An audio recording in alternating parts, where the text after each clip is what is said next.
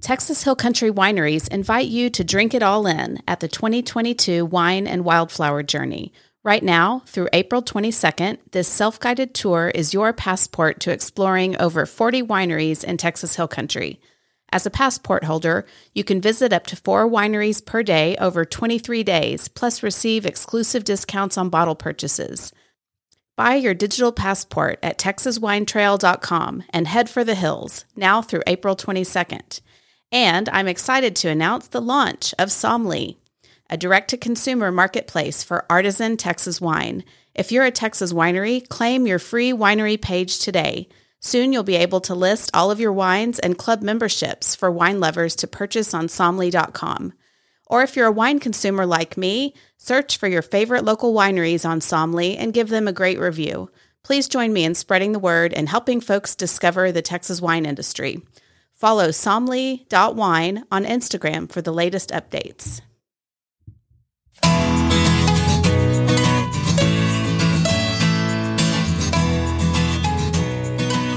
Welcome to This is Texas Wine. I'm Shelley Wilfong, a wine educator, writer, and Texas wine enthusiast. On this podcast, I share Texas wine news, interview the most important people in the Texas wine industry, and bring you the information you need to be a more informed Texas wine drinker. Thanks for joining me on this Texas wine journey. This is episode 42. Today, you'll hear my interview with Kyle Johnston and Tiffany Farrell of Hack Winery in Santa Fe, Texas. We discuss not only Hack's rich history, but also what's new since a new ownership team purchased Hack last year. And there's plenty of Texas wine news. Whether you're a regular listener or joining in for the first time, welcome to This is Texas Wine. Over 40% of Texas is in an extreme drought, and March wildfires in central Texas have made national news. Fueled by dry and windy conditions, almost 123,000 acres have burned across the state, according to data provided by the Texas A&M Forest Service. That's more than the previous 3 Marches combined. The hardest hit area is Eastland County between Abilene and Fort Worth, where more than 54,000 acres burned. Many homes and businesses have burned and 1 life was lost. The Texas wine community has been sad to see the devastation at Bluffdale Vineyard in Hood County. Their vineyard was entirely consumed by the L fire, but thankfully the winery was unharmed.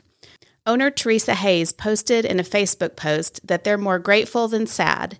She said, "I appreciate and love all of you, and thank you so much for making this experience more tolerable. I want to especially thank all the fire departments involved in fighting this fire.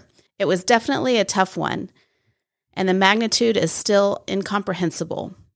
If you want to help these communities get back on their feet, there are plenty of options. One is the West Texas Wildfire Relief Fund that was set up by the Texas Farm Bureau. It's for farmers and ranchers who need help covering unreimbursed agricultural-related losses. There are also funds set up for specific counties, as well as one for Big Country, a 12-county area around Abilene. I'll link to these in the show notes. Much smaller, but still scary, was Buddy Fire just north of High.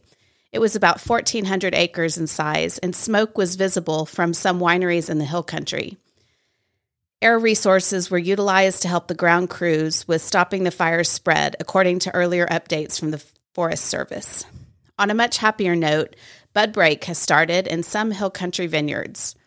Paul Bonarigo and Brian says that their vineyard has bud break and that it's about 3 weeks later than normal.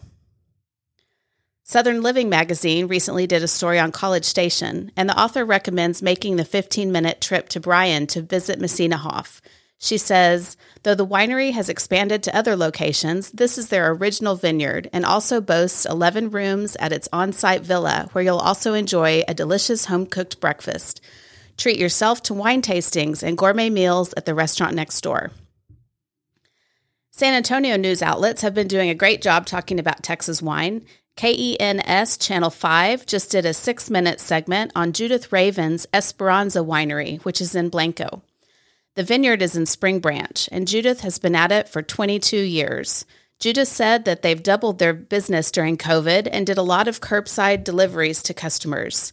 She says her customers are looking for well-priced wine, variety, and that they enjoy the interaction at the small winery that's just a bit out of the way. The San Antonio Express News published an article called It's always wine o'clock. Texas Hill Country winery industry sees 625% growth in decade. Now, we could certainly poke some holes in the statistics that they used based on the inability to get a good list of wineries. That's because the TABC's method of collecting winery data is a bit problematic, but it's still a cool article, and it quotes lots of Texas winery folks like Jennifer McGinnis at Bending Branch, January Weesey of the Texas Hill Country Wineries Association, and Sarah and Bryce Garrett, who relocated last year from California and have big dreams for growing grapes and making wine in Texas. VinePair has a new article about Texas wine on its website. It's called, "If You Love the Wines of Bordeaux, It's Time to Give the Texas Hill Country a Try." They write that American drinkers who love the flavors and textures of the Southern French wines but also want to support domestic wineries and save a bit of cash just might find their new favorites in the Texas Hill Country. They say that these wines bear many similarities to Bordeaux and Rhone wines, while also embracing and showcasing their own unique characteristics. The author notes that while the Hill Country isn't exposed to any coastal climate elements like those that are in Bordeaux, the year-round temperatures impart enough similarities to allow winemakers to grow Bordeaux varieties and also gain inspiration from the region's production method. It's worth noting that Central Texas has longer and hotter summers than Bordeaux, as well as far less of a diurnal shift or the difference in daytime and nighttime temperatures. So as a result, the grapes grown here in Texas have bigger and bolder flavor profiles. Another point the author makes is that the terroir of the Texas Hill Country has a similar soil as in certain parts of France, specifically the presence of limestone. The author says that this soil type imparts valuable nutrients to grapes and helps them retain moisture during stretches of hot, dry weather. Chris Brundrett of William Chris Vineyards is quoted saying, "The secret is getting out. I definitely see the comparisons to southern France and I love them, but the Hill Country is its own individual region. I think that it's important for Texas wines to evolve and to develop their own identities. We're grateful for the chance to tell the story of Texas through our wines." Two of the wineries that participate in the Texas Wine Collective, which is the new name for 4.0 Cellars, have a new consulting winemaker.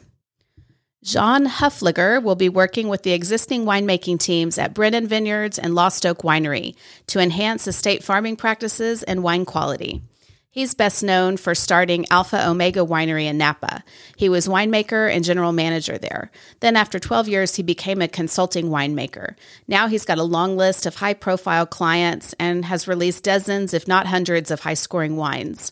A press release states that his diverse scope of clients and wines produced has afforded him the opportunity to glean varietal and terroir-specific insights that span an exceptionally large range of grape varieties, climates, regions, farming practices, and cellar teams.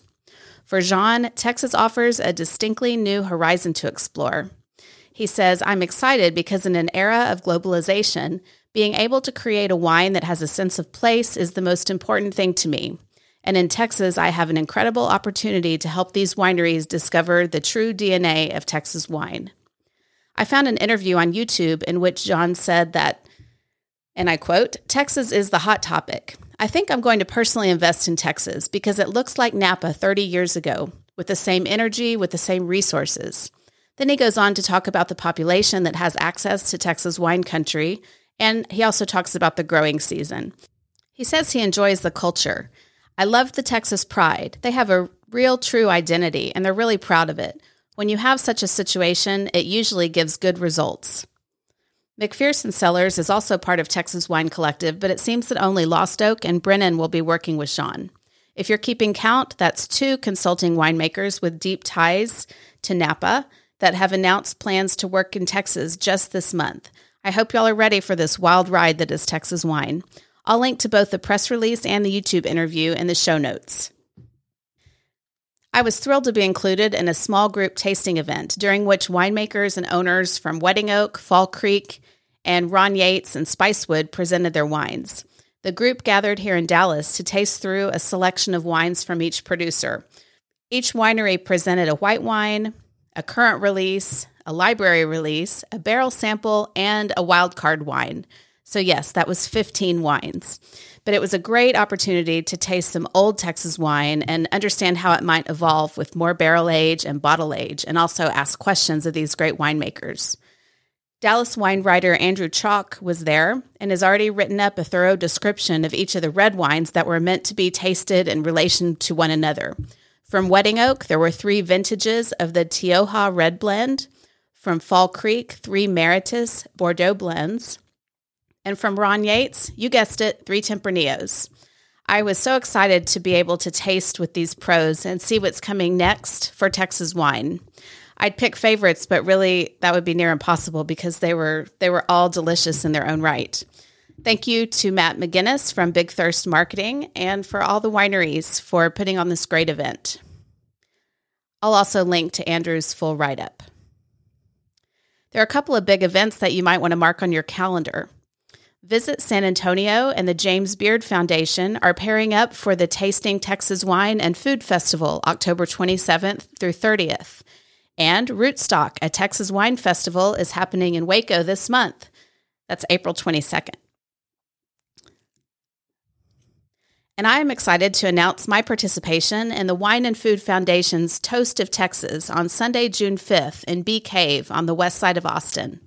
The main event is a sip and stroll style event featuring wine samples from some of the best wineries in Texas. You can meet with the winemakers and enjoy some great food. You even have the opportunity to purchase wine from the event thanks to H-E-B. And new this year, there's a members-only VIP event preceding the main event. I'll be presenting my top 4 Texas wines of 2022 and leading a panel of the winemakers. We'll be tasting and talking about the wines, of course, but also talking about the 2022 growing season, the state of the Texas wine industry, and answering questions from guests. Again, the VIP event is for members only, so if that's not an incentive to join, I don't know what is. Registration starts April 1st and is staggered based on membership types. Non-members can buy tickets for the main event starting April 15th. And listeners of This Is Texas Wine get a discount for registration. Message me for the code or watch my social media for more information. I hope to see you there. Find links to the Wine and Food Foundation and all of these stories in the show notes at thisistexaswine.com. And that's the Texas Wine News.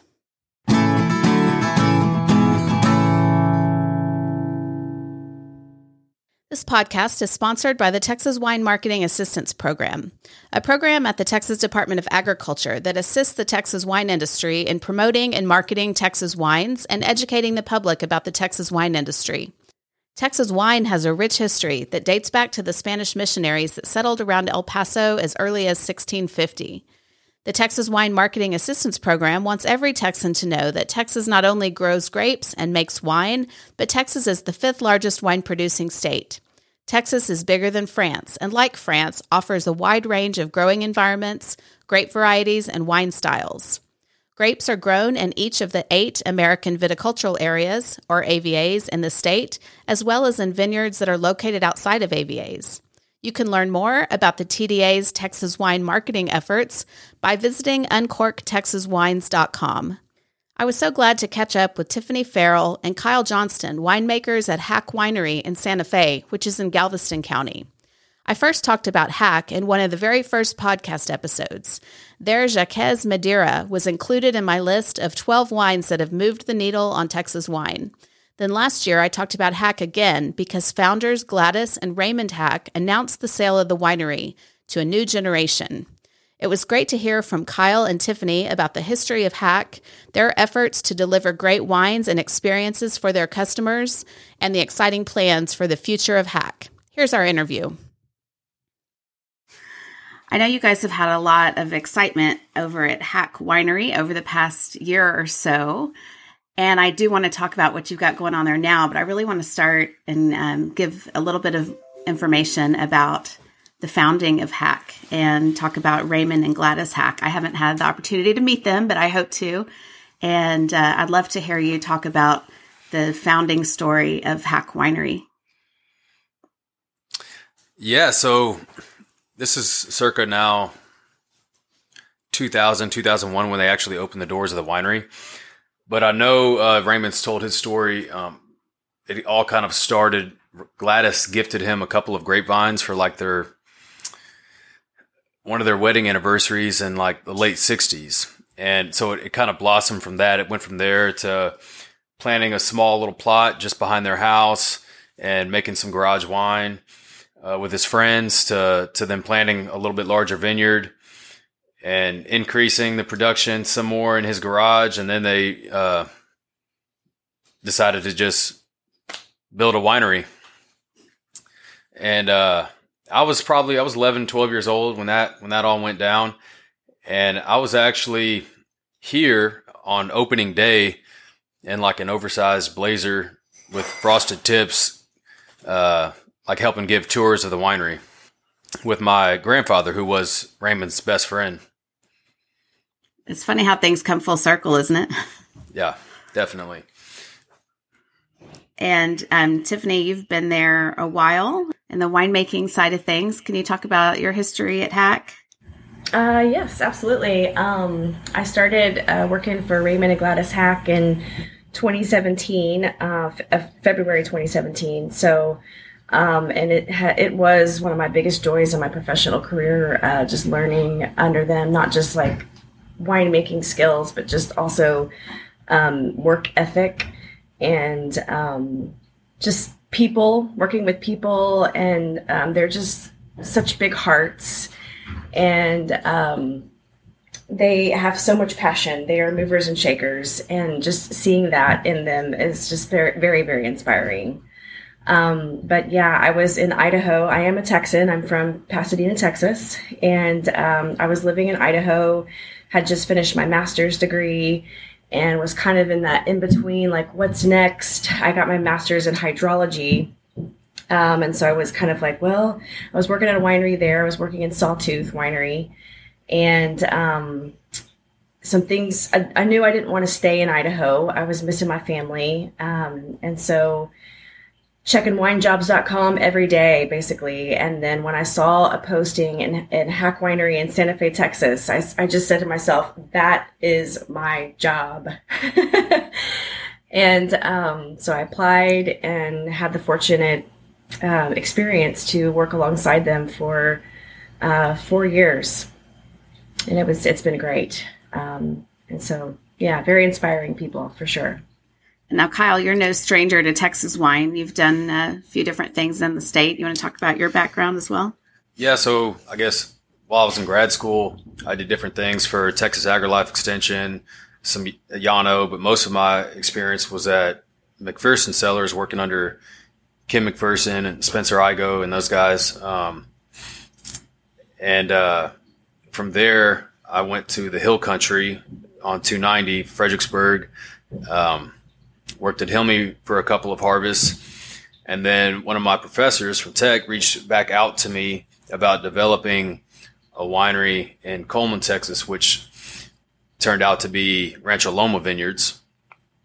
And they have a tasting room there. They opened one in Fort Worth now, and I think they've moved their production to the High Plains. But then from there, went up to Texas Wine Company in Meadow, Texas, which is kind of between Lubbock and Brownfield, I don't know where all the vineyards are, and was making wine there for a couple of years until Raymond and Tiffany actually came up to the facility to check it out. They were looking at some different fruit contracts, and this was like February, right before COVID hit, right before the Twiga conference in February. And he told me then that he was going to go ahead and list the winery. Well, like fast forward 2 or 3 days, I'm at Twiga, and my business partner, Austin Elrod, calls me, and he's like, hey, I just got this email from a broker that I bought another business from, and it's saying there's this South Texas winery for sale. He's like, is it Hack? And I'm like, yeah, it is. It must be. So that was kind of like a weird thing, because Austin and I were, since I had been at RLV, kind of working behind the scenes on the side to develop a new winery in the Houston area. And so he was just kind of like, what do you think? And, from my perspective, it's like, well, I grew up here like this. I've been wanting to try to get home, and this was a great opportunity to do that. And so I was like, yeah, man, we'll look at it. So they pulled all the financials and looked at it with the other partners, which are Troy Kyle and Case Keenum. And it was just kind of all downhill from there. That's so cool. I know that Hack has made quite a name for itself across the state. Can you give me just some of the statistics about where you source grapes, how many cases you make? I think you, at last I saw, have a small estate winery, vineyard. Just a little bit of information, like the parameters of the business. Yeah, we've got we acquired the property next door to us, which when it came available. So we've got about 15 acres total here now, 3 of which are planted with Blanc du Bois, and we pull a small harvest off that. But the majority of where we contract fruit are the high plains. We're probably getting close to 200 tons out of the high plains this year, and we partner with Ready Vineyards and Roland Taylor Vineyards, and they're about 7 miles from each other in Brownfield. And we also purchase from a couple smaller growers just west of Houston, purchasing the hybrid varieties down here, Black Spanish and Blanc du Bois. From all that, we do about 8,000 to 10,000 cases, and we've got 30,000 gallons of tank space down here. We expanded our production area on the back side of the winery to kind of accommodate all this wine we're bottling. And so we have a little more elbow room now in the cellar and to kind of grow a little bit. But now we kind of want to halt the growth and focus on some other areas of still growing the business, but not necessarily on the production side, because this facility is a little bit maxed out at 10,000 cases. Well, and you're in distribution. I know I've seen the wines from time to time at wine shops, and I've also seen it in restaurants. So we just launched a partner deal with Total Wine & More this past year, and so we have about 6 SKUs in Total Wine & More. And that's been really good for us, getting us across the state. The Hacks, when they were at the helm, they wanted to focus on just Houston. And so this Total Wine & More partnership, Austin is from one of our investors is from the Dallas area. And so he really wanted to see us more up there. And so bringing Total Wine & More into our portfolio helped us expand into that market. But yes, you can find us at H-E-B, Kroger. Our Reserve Tiny Port is a popular purchase at Kroger. It won gold at the Houston Livestock Show Radio this year. I'm very proud of that. But yes, getting into more on-premise restaurants is nice. Very thankful for, maybe you've had it at the Cabernet Grill, our 2018 Touriga Nacional that won double gold in California. Very, very proud of that. That one's at that restaurant in Fredericksburg. So hopefully you'll be seeing us at more restaurants across the state. Cool. Well, I had dinner about 2 weeks ago with 2 other people in Texas wine, and we went to Billy Can in Dallas, and they have a really nice selection of Texas wine. And on their dessert menu, they actually have 2 Hack wines, and we had them both side by side, which was so nice. We had the Madeira from Blanc du Bois, the 2012, and we had the Jaquez from 2019. Oh, nice. And it was lovely. It was a nice little side-by-side dessert.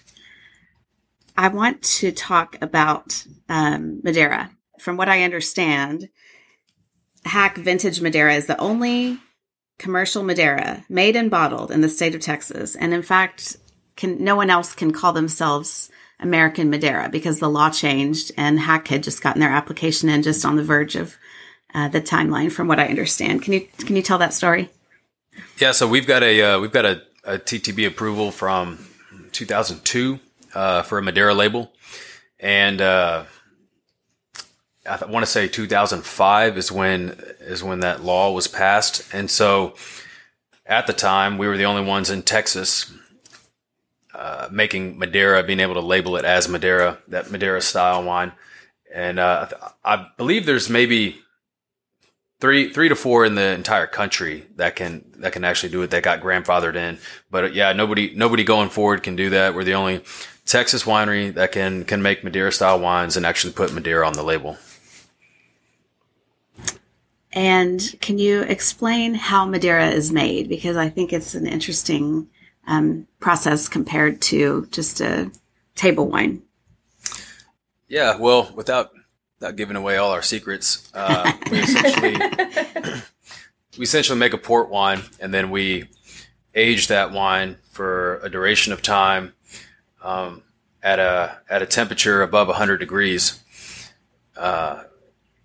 And then once we feel like it's kind of reached the flavor profile that is the standard of Madeiras, we pull it out and hold it in the cellar until we're ready to bottle it.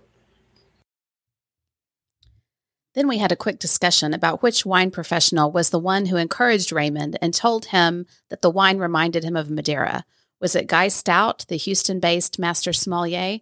An old article suggested that it might have been Master of Wine D.C. Flint. Anyway, here's the rest of that conversation.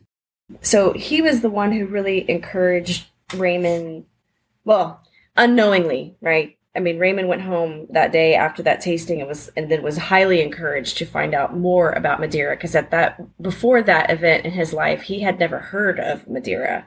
He was making, like, Kyle described, wine in buckets with his friends in the back. And it's pretty cool to see and hear about Raymond's experimentation with how to turn port into Madeira. So like one day I was cleaning out our barn and there was this igloo in there, like a cooler, and it had been transformed into something. I was like, well, this is clearly not a functioning igloo anymore. I'm going to throw it away.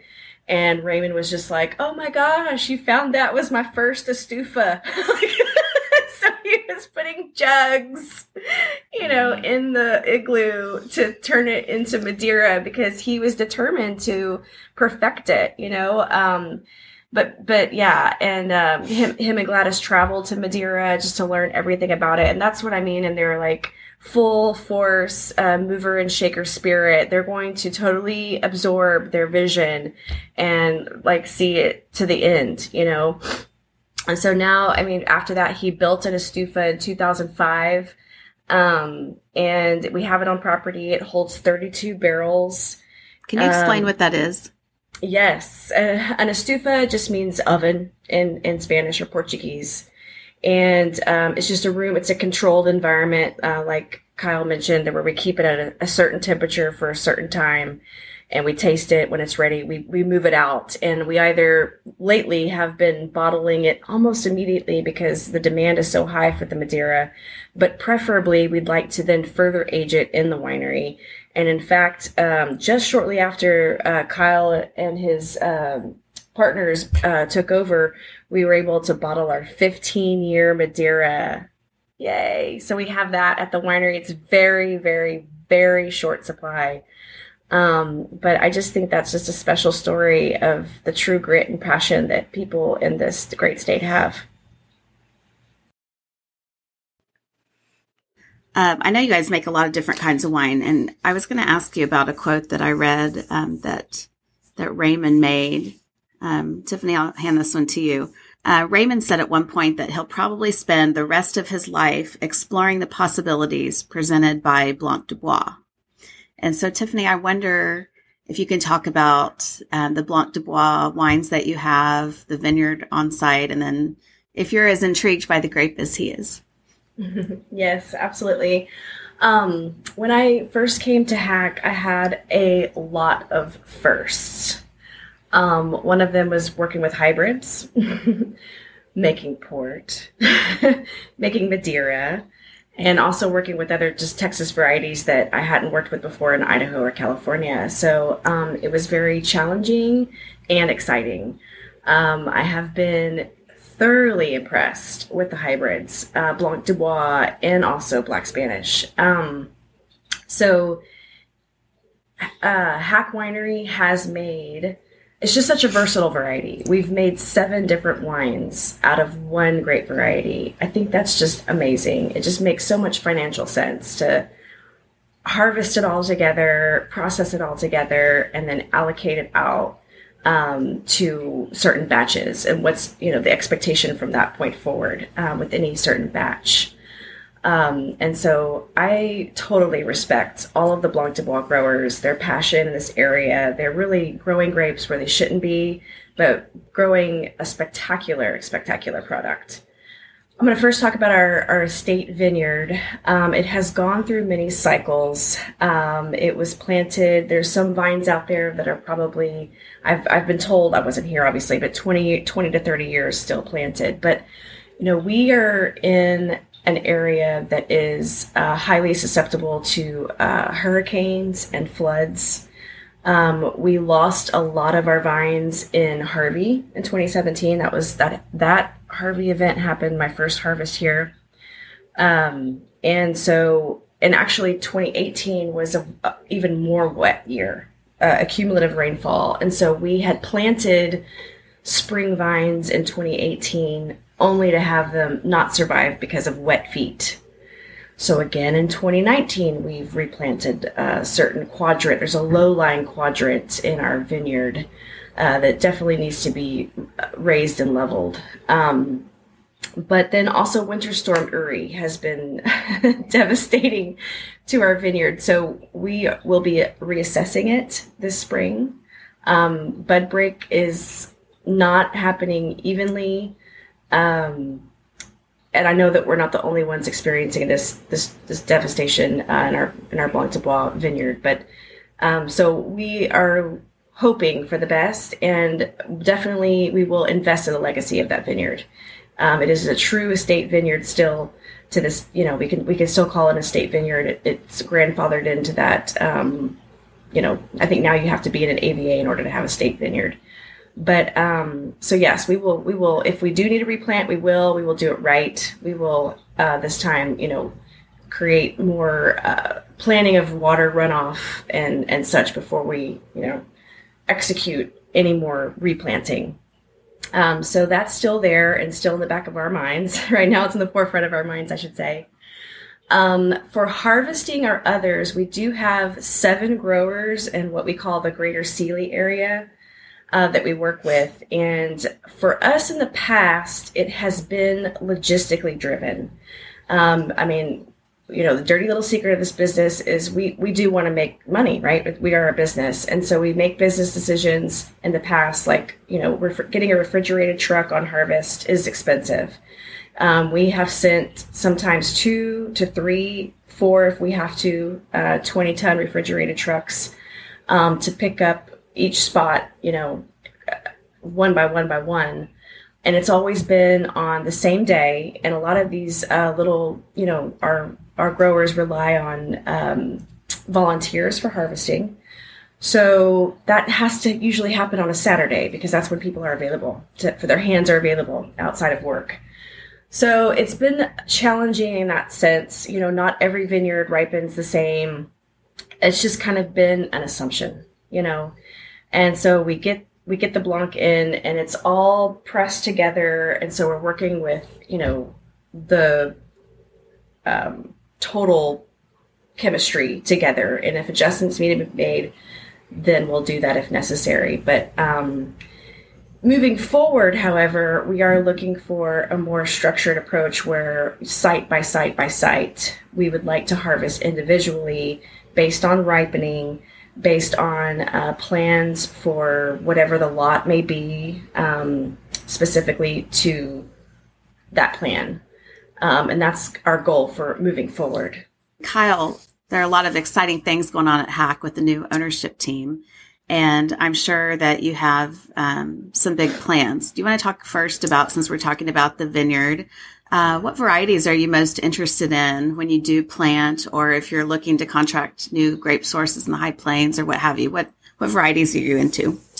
So down here, as Tiff mentioned, we can really only do hybrid stuff. So looking at some of these new varieties that people are experimenting with, Seyval Blanc. There's another one at Christopher Vineyards. Tiff, you remember the name of that variety? Oh, Blanc du Soleil.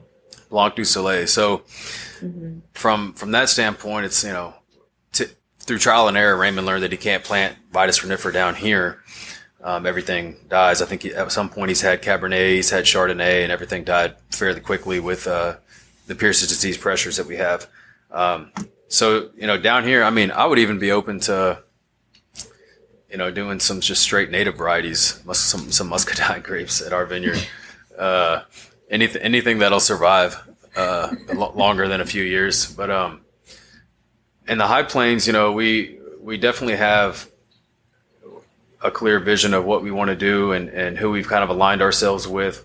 Ready Vineyards and Roland Taylor Vineyards. We're getting a pretty wide spectrum of grapes from Orange Muscat, Gewürztraminer, Viognier, Roussanne, possibly even some Marsanne if it can become available. Picpoul Blanc. We're looking at, we're getting Sangiovese, Tempranillo, Cabernet Sauvignon, Montepulciano, Malbec, Petit Verdot, Grenache, Mourvèdre, Cab Franc. So our palette that we have to work with is pretty large coming into the 2022 growing season. So we're excited about that. I actually just got a text from VJ about I've been on him about trying to get some more Touriga Nacional after having the success that we've had with that. And so Tiff, I don't even know if I told you this. We got about 7 tons coming to us this year from VJ's vineyard. So thank you, Ready Vineyards. Nice. Yes. They're great. So that's aligning ourselves with growers that kind of have the same vision that we have as far as making premium wines. Of course, that starts with premium grapes. So we're excited about our partnerships in the High Plains. And do you guys use those grapes primarily for blending or primarily for single varietal wines or combination? We'll try to make as many single varietal as we can, try to keep everything separate and then blend from there. There's sometimes logistical things happen and depending on tank space, you kind of have to pivot. We ended up in 2020 with like 2 tons of Merlot and 2 tons of Malbec. And we're like, well, we don't really have vessels to ferment each of these in. So we put it in one tank and it probably made the most beautiful red wine that we had in 2020. It's just co-fermenting Merlot and Malbec. So those are kind of like happy accidents, but you try to plan as much as you can. I like to try to keep things separate, blend later. So that's kind of the goal on the winemaking side here is to ferment individually using unique yeast that we've pre-selected to try to maximize the flavor potential of these grapes. I got to meet the folks from Roland Taylor at the Twiga meeting in February, and they've got some really advanced technological kind of things on their website. I don't know if you want to talk about what they've got going on over there with their varieties. Yeah, so it's really cool. The clones they're working with can be traced back to the varieties that like TV Munson kind of helped save France with. It's the Antave Inra. And so they've had those clones and they've planted them in the high plains. So we're excited to kind of start making wines with those grapes. We got hailed out a little bit last year. We kind of got small portions here and there. We got a little bit of Merlot, a little bit of Viognier. But we're back on track this year. They've added some wind machines. They've added some hail netting. I believe it's already up. So we're looking at a healthy crop off Roland Taylor's vineyard. And yeah, just great people. They've got a great team. Fritz Westover, Eric Williams in the High Plains, and they've got a beautiful little estate vineyard in Chapel Hill with Lenoir, and which we made a single vineyard Lenoir rosé this year, which turned out really, really good. And that kind of stemmed from a conversation with Carr walking through those vines. He thought it would be cool to make a rosé from that. And so last year we actually grew that intentionally and harvested it intentionally at about 18 bricks, knowing we wanted to do a rosé. So it's just cool to kind of have that relationship with the growers and kind of be able to make the wines we want, but also like in conjunction with inspiration from them.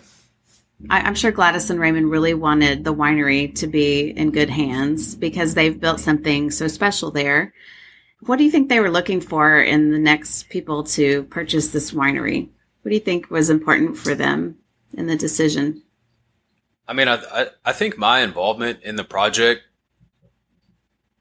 I mean, not to toot my own horn, but they're like family to me. I mean, they're the closest thing to family without being blood. So, and the fact that they, that I was the grandson of their best friend of 60 years, I think that definitely was an allure. That Gladys always tells me, like, you were a godsend, like you answered our prayers. And so for me, that was just kind of like validation that they were able to pass it along, their legacy, to somebody who they believed in and cared about, and knew that we would take it to, kind of the next level, which, I feel like we have, we're innovating, thinking outside the box, not only with our products, but with our relationship with consumers and some of the services we offer. We were very lucky to, the Texas Renaissance Festival reached out to us about developing a wine tasting, for their fair last year, which was, really successful. And Gladys told me actually that people that her family actually used to own some of that land that the Renaissance Festival was on. So it was kind of like meaningful to her for us to get in there. And then because of the success, they actually asked us if we would be the wine sponsor for the 2022 festival. So we're doing that. So we're excited. I guess we're trying to, balance tradition and innovation. And, but we are kind of, focused on some of the formal data. We've got a marketing team, Nestor Moore and Matt Banzer, and a lot of the decisions that we're making, you look at like the Texas Tech Wine Marketing Research Institute, they put out some data. And so kind of trying to make decisions based off sound research and data. And I guess the goal would be to kind of change the way Texans think about wine as well. And you just want Texans to think about wine in general. I've seen a little bit of that consumer data just showing that so many Texans don't even know that there are grapes grown in Texas or that Texas makes wine. So there's plenty of education to be done. Yeah. Even down here, like the Hack Winery's been here for 20 years, and I can go 20 minutes up the road and there's people that have never been here, never heard of it. And so that's also part of our goal is to kind of just, put our focus back on Houston. Obviously, Texas is a big state, but I feel like there's a lot that we can do in this market. Definitely. I've heard rumblings that there may be a new tasting room in the works for you guys. Are you ready to announce anything, or just want to leave that vague? Well, so we acquired some property in Magnolia, Texas, which ironically is just about 10, 15 minutes from where the Texas Renaissance Festival is at. And the plan long term is to eventually have a tasting room there, but we're kind of shaking the bushes and like the DFW market and kind of the Houston, San Antonio market as well. And obviously, Austin, San Antonio, but areas of Houston, we're looking at potentially areas for a new tasting room.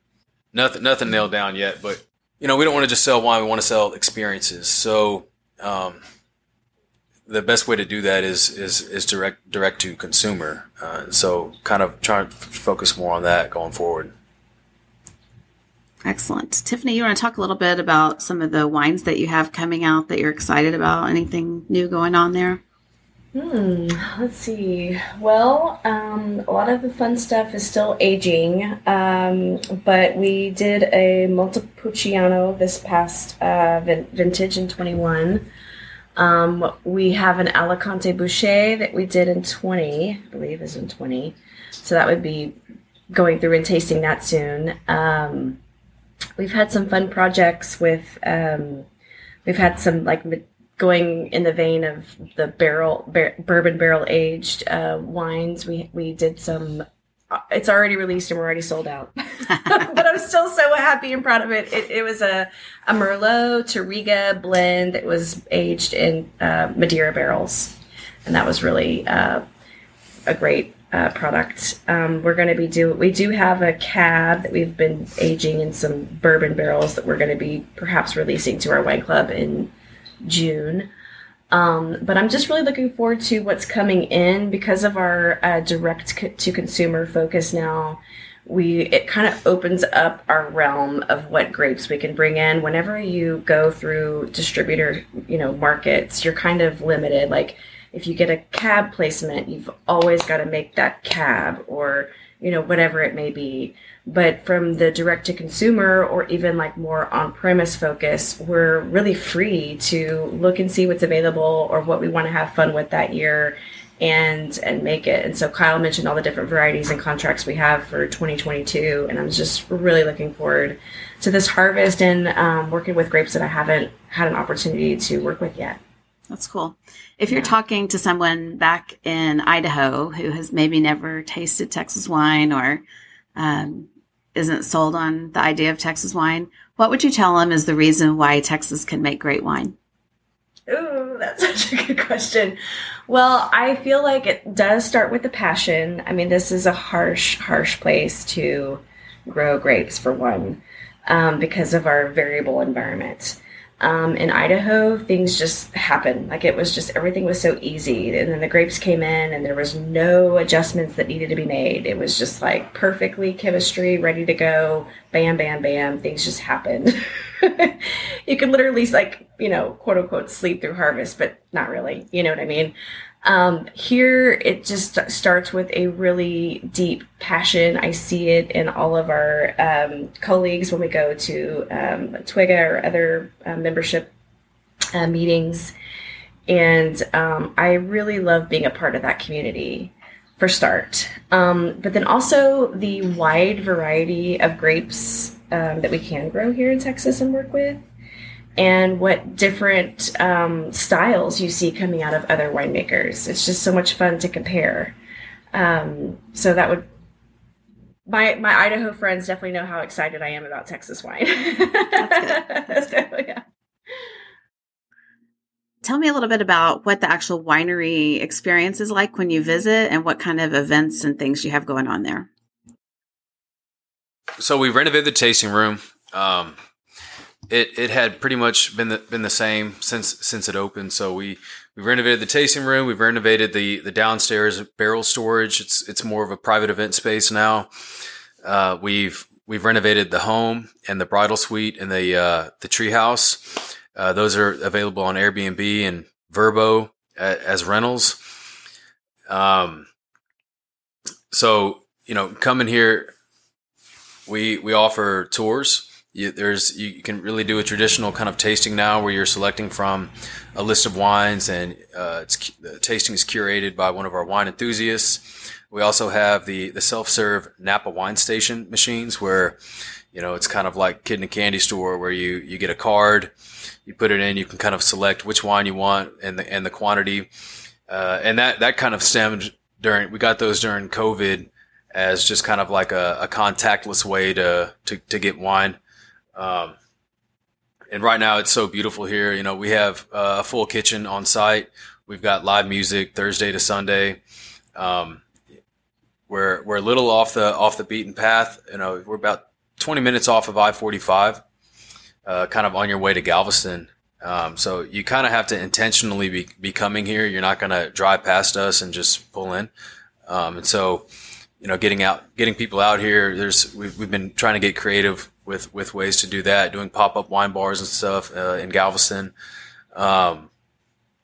So, we're still kind of embracing this mentality, I think everybody here, of change. And because people don't really buy products anymore, we're trying to give these like satisfying experiences through high-quality products. That's kind of our focus right now. So what are the stories behind the wines? And just giving people an entertaining, knowledgeable experience when they come, kind of using our premium Texas wine as a vehicle. And then, we've got our marketing team who's kind of incorporating the technology and innovations platforms to help us with that. I know there's a little element of celebrity that goes along with Hack Winery because one of your new owners is Case Keenum, who plays for the NFL and is the darling of Houston, right? Yeah, he is. He really is. He's a big celebrity in Houston. We're really excited to have Case on board. It was kind of crazy how all that came together. So Austin and my brother were roommates at U of H, and Austin was one of Case's backup quarterbacks. So that's kind of how they got to be close and how he kind of came into the fold with Hack. And so, yeah, in Houston, you go to like a U of H game with Case, and he's just bombarded with people trying to get autographs and stuff. I mean, he's a true celebrity in Houston, and as well as he should be. He's still like the NCAA touchdown passing yards record holder, and has had, a lengthy career in the NFL. He just got traded to the Bills, so we're excited for him for that. We're rooting for Bills Mafia this year. It's a lot of fun having him on board. Well, hopefully in the off season he can do some great wine dinners. I'm sure they'll be really well attended. We did actually. I was actually just at his house. We did. He had a bunch of U of H alumni and donors and stuff at an event at his house. He kind of hosted, and we poured Hack wine there. So. Kind of getting in front of that sort of crowd is cool for us, and everybody really loved the wine, which was a bonus.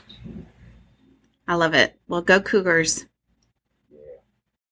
Any last thing you want to say? We're excited. We're grateful for what the Hacks kind of like the foundation that they laid for us. They'll always be a part of this place no matter what. We love them. And we want to just continue to kind of make them proud with what we're doing here and just building off what they gave us. And we have such a great team here of people. And that's the biggest thing for us is, going forward is our staff on the production side, and then, our front of house and kitchen stuff as well. We just, we have a good group of people, and we're excited about it going forward. Thanks, Kyle and Tiffany. Y'all be sure to follow Hack Winery. They're at Hack Winery on Instagram. That's HAAK Winery. Next up, demerits and gold stars.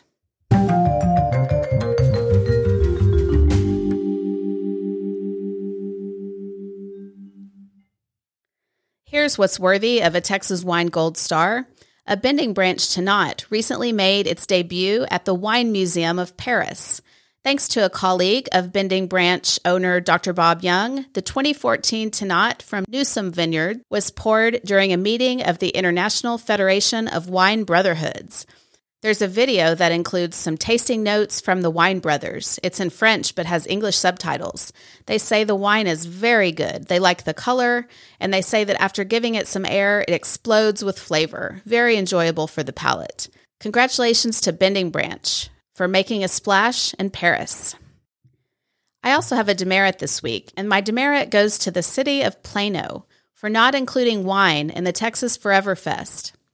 The festival was billed as a celebration of the food, art, and people of our great state, and it included sampling of Texas beer and Texas spirits. H-E-B sponsored the festival, so it wouldn't have been too hard to get some Texas wine on site. I emailed the city to inquire and was told that while there's no Texas wine included this year, they're planning to do so next year. Here's hoping. You may remember my recommendation of Heather Renee May's book, Cactus Christmas. It takes place along the 290 Wine Road. Here's Heather with the message. Hi, Shelley. This is Heather Renee May, the author of Cactus Christmas, and I wanted to share with your listeners a special author event, Cactus Getaway, that I'm hosting the weekend of April 30th to May 1st with the Stonewall Motor Lodge. It's an immersive experience on the Texas Wine Trail with wine tastings at Messina Hoff, Texas Heritage Vineyard, and Pontotoc Wine Garden, a 4-course small bites, locally sourced and prepared dinner paired with Ab Astris wines, a vineyard tour and opportunity to meet the winemaker at Texas Heritage, and an author signing event for book number 2, Cactus Wedding. Tickets are available at my website at heatherreneemay.com/getaway. That's Heather Renee, RENEE, May like the month.com/getaway. Thank you. I really appreciate all of you who reach out and leave me ideas for interviews and Texas wine news, and also those of you who've written reviews on Apple Podcasts. Don't forget to subscribe so that you don't miss an episode of This is Texas Wine. Reach out. You can email me at texaswinepod@gmail.com or even leave me a voicemail at 802-585-1286. Thank you to the listeners who visit my website to buy me virtual Texas wine. Your support helps me pay the bills for my podcasting-related expenses. Podcasts are always free to listen to, but they're not free to produce. If you're inclined to support the podcast, you can do that by visiting thisistexaswine.com and clicking on the Support the Podcast tab. As you know, this podcast runs on Texas Wine. Thanks, y'all. Thanks to Texas Wine Lover website for promotional assistance. Visit txwinelover.com to help plan your next winery visit. I'll be back in 2 weeks with another episode. Until then, cheers, y'all.